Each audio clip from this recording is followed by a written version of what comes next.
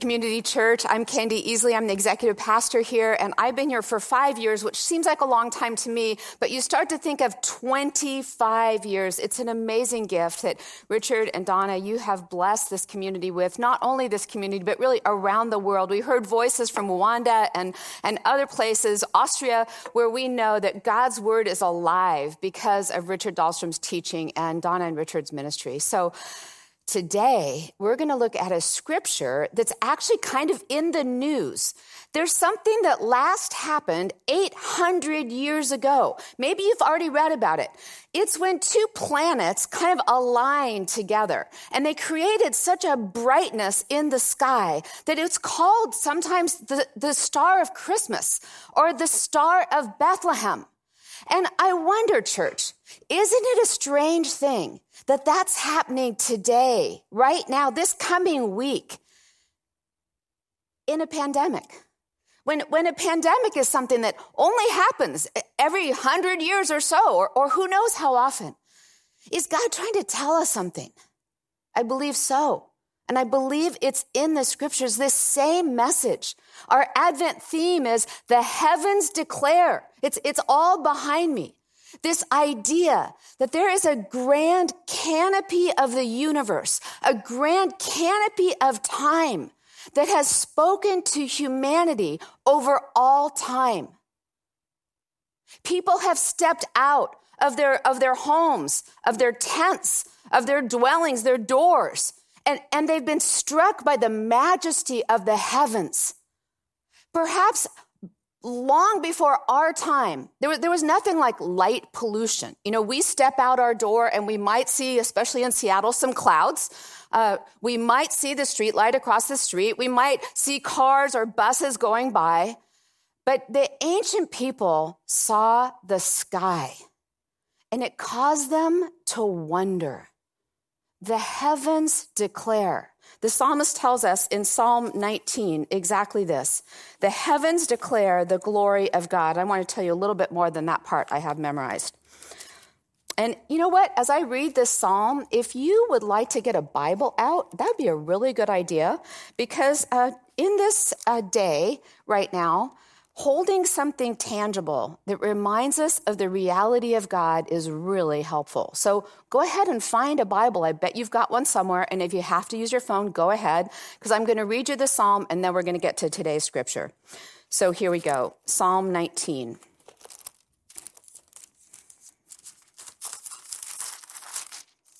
The heavens declare the glory of God.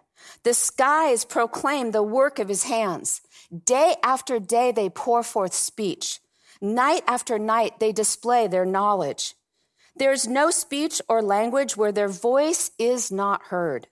Their voice goes out into all the earth, their words to the ends of the world. The heavens are declaring the glory of God. And the heavens declared that glory to the Magi. And that's who we're going to look at today. We're going to look at the mystery of joy that came to these Magi who made a journey to go see Jesus. So now, if you've got your Bible, and I hope you do, or if you've got a phone, go ahead. Turn to Matthew chapter 2, and we're going to read about the shortest scripture reading ever, except perhaps for the words, Jesus wept, which is a whole sermon in itself. The God of the universe wept. But here comes this passage.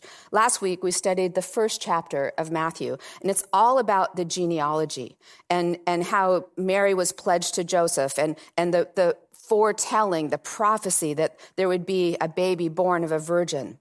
And then in chapter 2, there's a tiny part of a verse that says this: after Jesus was born in Bethlehem in Judea. We're not going to talk about that. We're just going to pick up right here. The second part of verse 1 of chapter 2. If you want to read with me, go ahead. During the time of King Herod, Magi from the east came to Jerusalem and asked, "Where is the one who's been born King of the Jews? We saw his star in the east, and we've come to worship him." That's our scripture. Please pray with me. Gracious God, we do thank you that you have spoken through the heavens, that you are speaking today through your word. We pray that the meditations of our hearts and the words of my mouth would be not only acceptable in your sight, our God, but they would enliven in us your very Holy Spirit. So come, Lord Jesus, speak to us this morning through your word, that we might become more and more the people that you've designed and redeemed us to be. In the name of Jesus, in the power of the Holy Spirit, we pray. Amen. So there it is. These wise men came from the east. And we're going to see, I'm going to give you a few extra verses from chapter 2 in just a bit. We're going to see that they become overjoyed. They move from this watching the heavens to moving toward God because God invites them, to falling on their knees for joy because they're encountering the living God of the universe. So today we're looking at this mystery of joy, and we're going to look at that in three ways. The first one is this: the joy of discovery, like the joy of taking your breath away, seeing what you've never seen before. And then we're going to look, secondly, at the joy of asking questions, just the joy of asking questions, learning something, being connected to someone else who's wiser than you. And then thirdly, we're going to look at the joy of coming home. There's an incredible homecoming in this passage. And it's not the kind of coming home where there's maybe warm fuzzies and traditions that you step into. It's a kind of coming home to oneself in a way that perhaps you've never known yourself to be before. Coming home to the way God made you. Coming home to God himself. So those are our 3 points that we're going to look at today. The first one is this: the joy of discovery. So there were these wise men, and they were from the east, and they were in the business of astronomy. It's what they did, I was going to say all day, but basically they did it at night. They were looking at the stars, and they looked at them every night. Night after night, they were drawn to the stars. Until one night, they saw something they had never seen before. It was unique. They couldn't explain it. Maybe it was the alignment of two planets. We don't exactly know. Maybe it was a star that God created, that God sent just for this purpose. I had the opportunity to study and to imagine this past couple of weeks, what would one of these wise people be like today? And we have them. I became introduced to a woman, and get this, her name is Jennifer Wiseman. Can you believe that? Last name, Wiseman. And she's an astrophysicist. She's got degrees from Harvard and MIT. She even, during her PhD studies, discovered a comet with one of her colleagues, and she has her name on a comet. Like, this is a wise person. She was interviewed because she's kind of an expert on the, I won't even use the correct language, but let's call them telescopes that are out there in space. And she was commenting on the fact that the Hubble telescope is 30 years old, a little bit older than Richard and Donna's tenure here. And when the Hubble was sent out to space, its goal was to be able to take pictures and look back at Earth. But it got out there and it sent for its first pictures back, and maybe you've read about it, they were kind of fuzzy. And there was tremendous disappointment in this telescope. Like, what went wrong? Well, there was something wrong with the lens. Can you believe it? All the work, all the hundreds of thousands of dollars that went into create, millions probably, this whole telescope. And about the width of a human hair was off in its lens. And so they had to think, like, what are we going to do? We've sent this thing out into space. It can't do its job. So you know what they designed? Basically glasses for the Hubble. They couldn't go out there and fix the lens because it was impossible. But they could put like a corrective lens on it. And then every camera that's gone out since has been improved so that the camera carries the corrective lens. So we get these amazing pictures from the Hubble. So this woman was describing all of this, Jennifer. the wise men. And she talked about her own work. She talked about this amazing desire to understand things that are light years away, things that to understand our galaxy, which is 100,000 light years in its radius. That's something like in 1 second going 7.5 times around the world in 1 second. Like these numbers, they have to have names for these numbers because they're so huge. This is who the Magi were. They were able to look at the stars and understand and study in with their own ancient technology what they saw. What can the human eye see and perceive?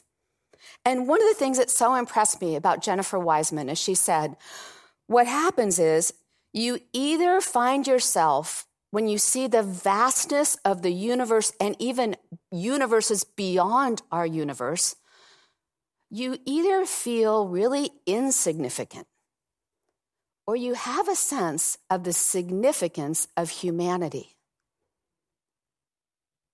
What's it like for you when you step out into the night sky, when you see the stars? There was a time my family and I were on a trip to Yosemite, and we heard that the junior rangers, you got this little stamp in your book if you did the junior ranger thing, and I thought my kids should for sure have that little stamp in their book, and we should explore the things that the park was inviting us to explore. And one of those things was a night walk. And I thought, okay, I want to go on the night walk. Like, why not? Don't let the kids have all the fun. Well, we started out on this night walk, and we first had headlamps on, and it got darker and darker. And then pretty soon, the guide said, okay, everybody, lay down on this huge granite slab and turn off your headlamp and look up at the sky. And she began to speak really quietly. And I personally had this overwhelming sense that I'm part of something so vast. It's really beyond my imagining how big God is. That God designed the heavens, that all people over all time could stare up into that same sky. There's a little saying, maybe you learned it as a kid, I see the moon sees me, the moon sees the one I long to see. So God bless the moon, and God bless me, and God bless the one I long to see. That's you all. We long to see you. We long to be together. But there is a God. There is a God who's speaking to us through the heavens. And he's saying, I'm here. I'm here. Come, follow me. I've got things to teach you. We see this in Psalm 8. I'm going to try to turn right to it. I like it out of the J.B. Phillips edition. It says, when I look at the night sky and I see the work of your fingers, the moon and the stars you set in place, what are mere mortals that you should think about them? Human beings that you, God, should care for them. Yet you have made us, only a little lower than God, and crowned us with glory and honor and put us in charge of everything you've made. Wow. Don't you kind of want to become an astrophysicist and understand it? And start to even look back and light years away. It's like looking back in time, they say, because it takes so long for the light of a star to get to Earth. So how did God plan in advance, maybe, that these wise men of the East would be out gazing at the night sky, and it would so align with that time that the baby Jesus was born in Bethlehem, that they would look up and they'd say, we want to go see that thing. Have you ever had that experience when the material world whispers to you? It's like kind of like the stars align, like something starts to just seem right, like it's the way I should go. And you see these little confirmations. I was out walking the other day with another leader, and as we were walking, this eagle came soaring over us. And it was this reminder to me, like, look up, see what God is doing, that you might soar on the wings of an eagle, like the scripture says. And then I was thinking, well, what other examples are there of this? Like maybe that's kind of you're going to say, oh, she saw an eagle, big deal, And so I was kind of pondering at night, this is what preachers do. Is there another example that would make this point? And I got up and found that when I was working on my sermon last night, my husband was opening Christmas cards. We started to get Christmas card. And we got this very first Christmas card with a simple single word. It says, joy. And I'm teaching on joy. Okay, that felt like one of those things. And this is somebody I've known for a long time. And in the card, she says this: it's with joy each year that our family celebrates the birth of Christ at Christmas time. Jesus, a child of color, a foreigner seeking refuge, a champion of the disenfranchised, and a healer of the sick. And so this year, it seems appropriate to experience this season through changed eyes and with a fresh sense of the many blessings that we have. And so, as you hold this card in your hand, please know that you are one of our blessings. And this was signed by somebody that we were in ministry with probably 25 years ago out in Sammamish. So the natural world sometimes gets our attention. And I was thrilled to have that Christmas card come and provide that. And then when I arrived this morning and I was sort of scribbling that note into my sermon, Richard said, hey, Kendi, it's a sermon, whatever it is. You just got to preach it. It's too late to add anything. And then I showed him a book that I was about to use a quote from. And he said, oh, did you know that guy used to go to Bethany? No, I did not know that guy used to go to Bethany. So as I was praying last night, God, how could I give some good examples of how the natural world sort of speaks to us? I feel like God was shouting at me this morning. Here's a Christmas card that says the word joy. Here's the author that you were going to quote. He used to go to Bethany. Amazing. Think about how is God speaking to you, if you will, through the natural world.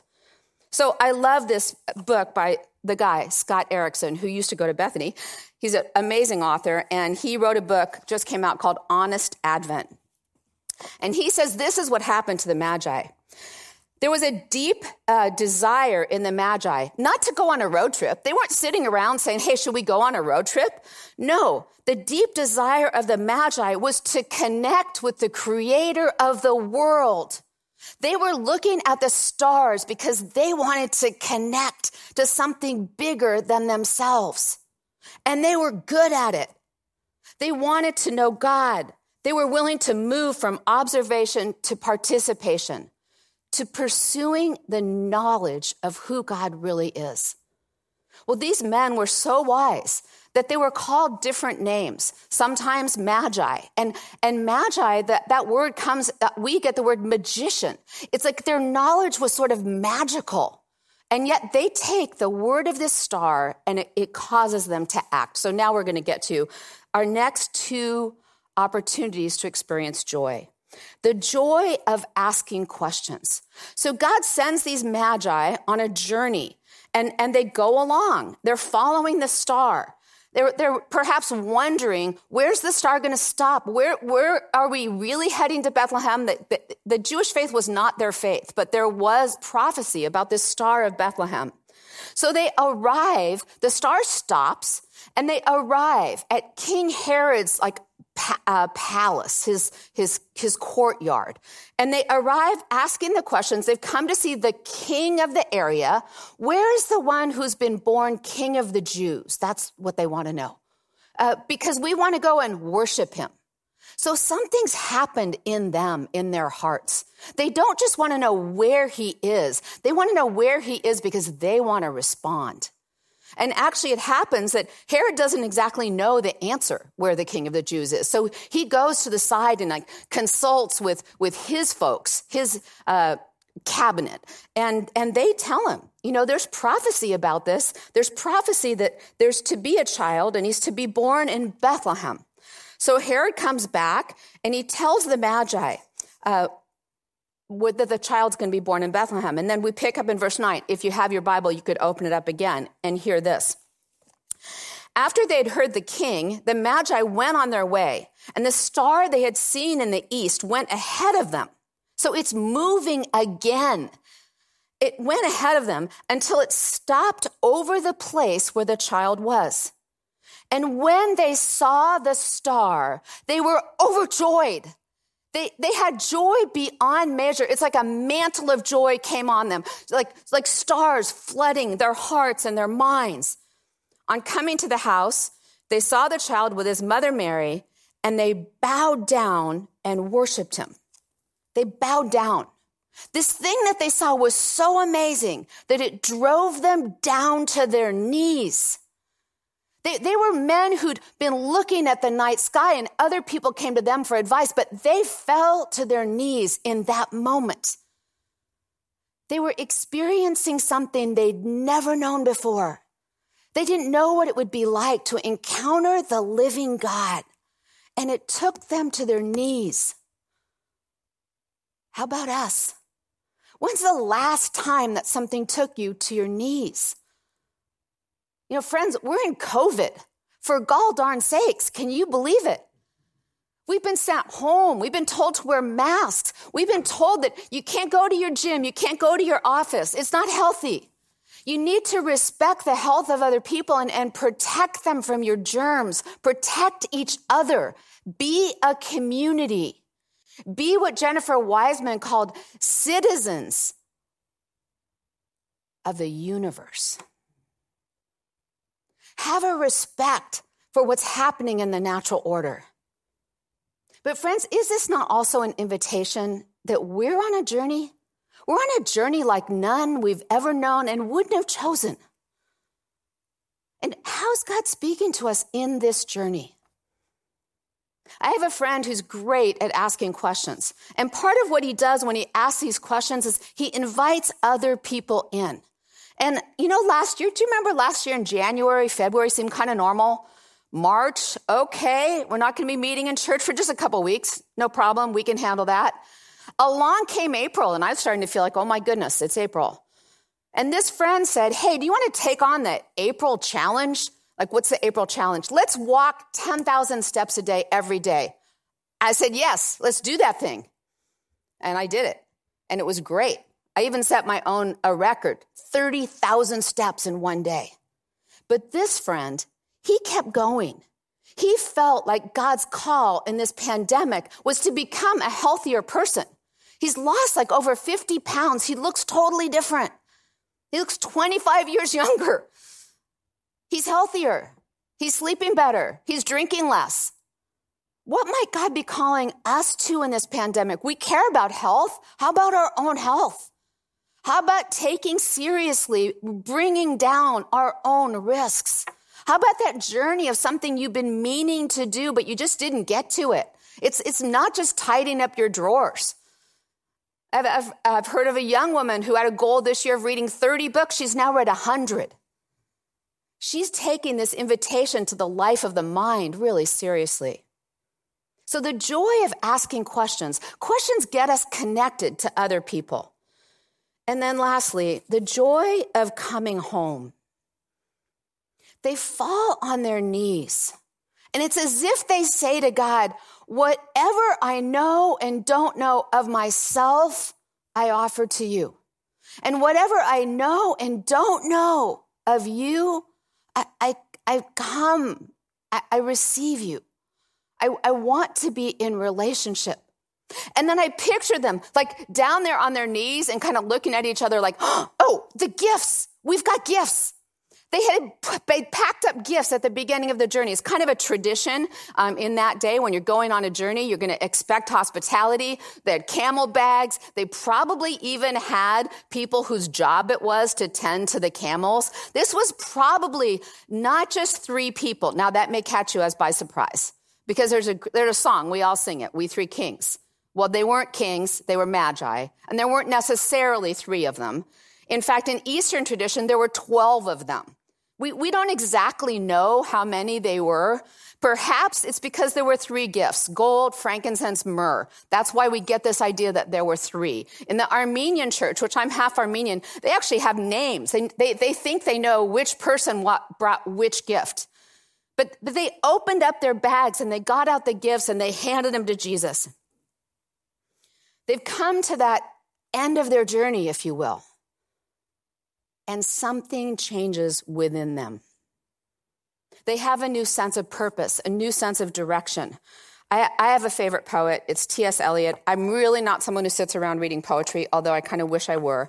But I'll tell you this. He talks about this whole experience of the Magi in a poem called The Journey of the Magi. And T.S. Eliot is best known for really writing about time.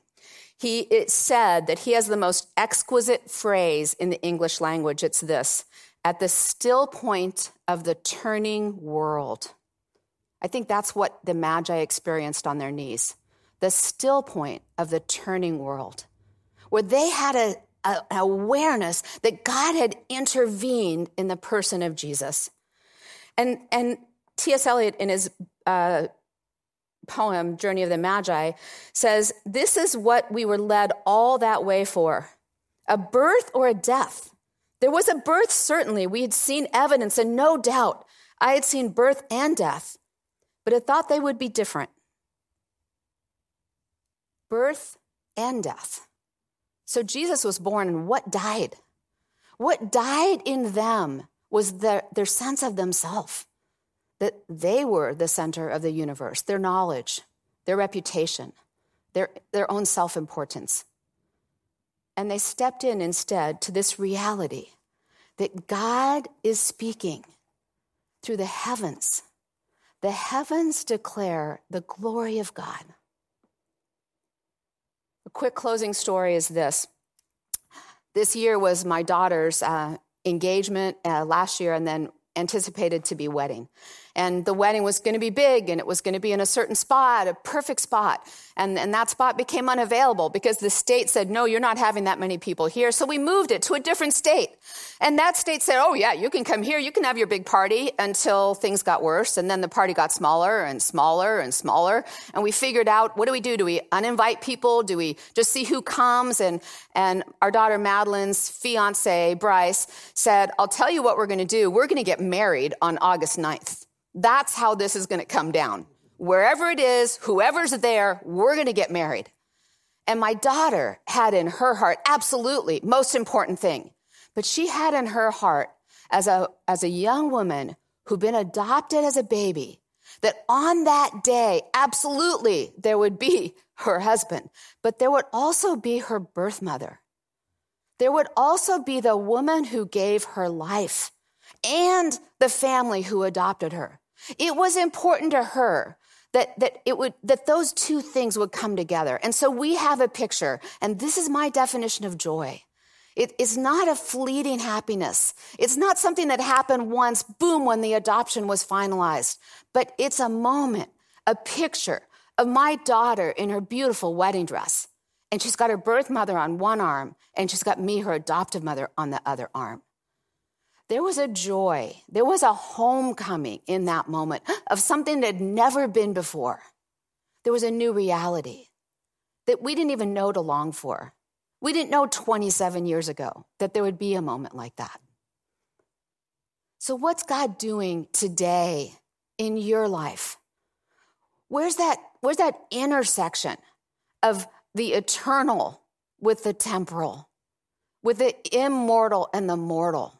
It's in the person of Jesus, who says, come, follow me. You belong to me. The heavens declare the glory of God. Let us be overjoyed. Please pray with me. God, use these words, use these thoughts, use this story to enliven in us the reality of who you are.